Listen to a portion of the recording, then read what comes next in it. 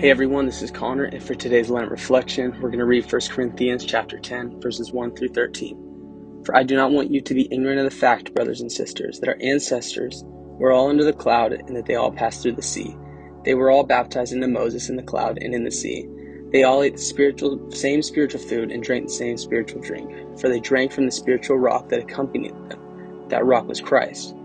Nevertheless, God was not pleased with most of them. Their bodies were scattered in the wilderness. Now these things occurred as examples to keep us from setting our hearts not on evil things, as they did. Do not be idolaters, as some of them were. As it is written, the people sat down to eat and drink and got up to indulge in revelry. We should not commit sexual immorality, as some of them did, and in one day 23,000 of them died. We should not test Christ, as some of them did, and were killed by snakes. And do not grumble, as some of them did, and were killed by the destroying angel. These things happened to them as examples and were written down as warnings for us, on whom the culmination of the ages has come. So if you think you're standing firm, be careful that you don't fall. No temptation has overtaken you except what is common to mankind. And God is faithful. He will not let you be tempted beyond what you can bear. But when you're tempted, He will also provide a way out so that you can endure it.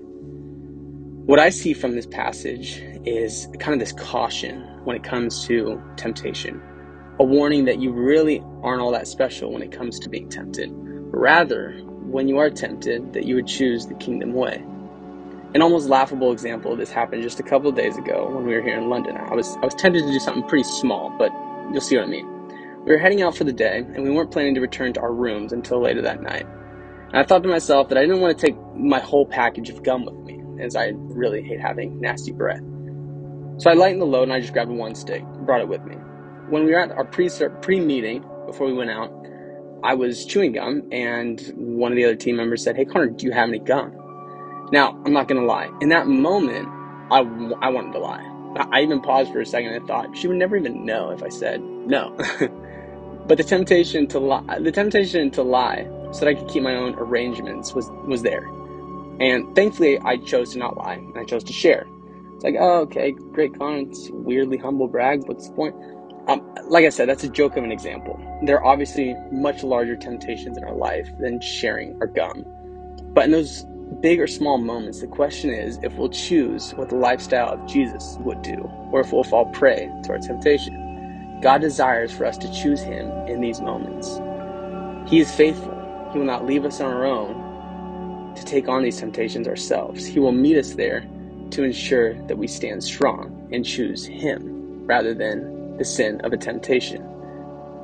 I'm going to pray that we can be led by God and not fall into temptation. So let's pray. Father in heaven, lead us not into temptation, but deliver us from the evil one. May your faithfulness help us endure the temptations we'll face today. Help us be aware of your presence in these moments of tests. I ask you these things in Jesus' name. Amen.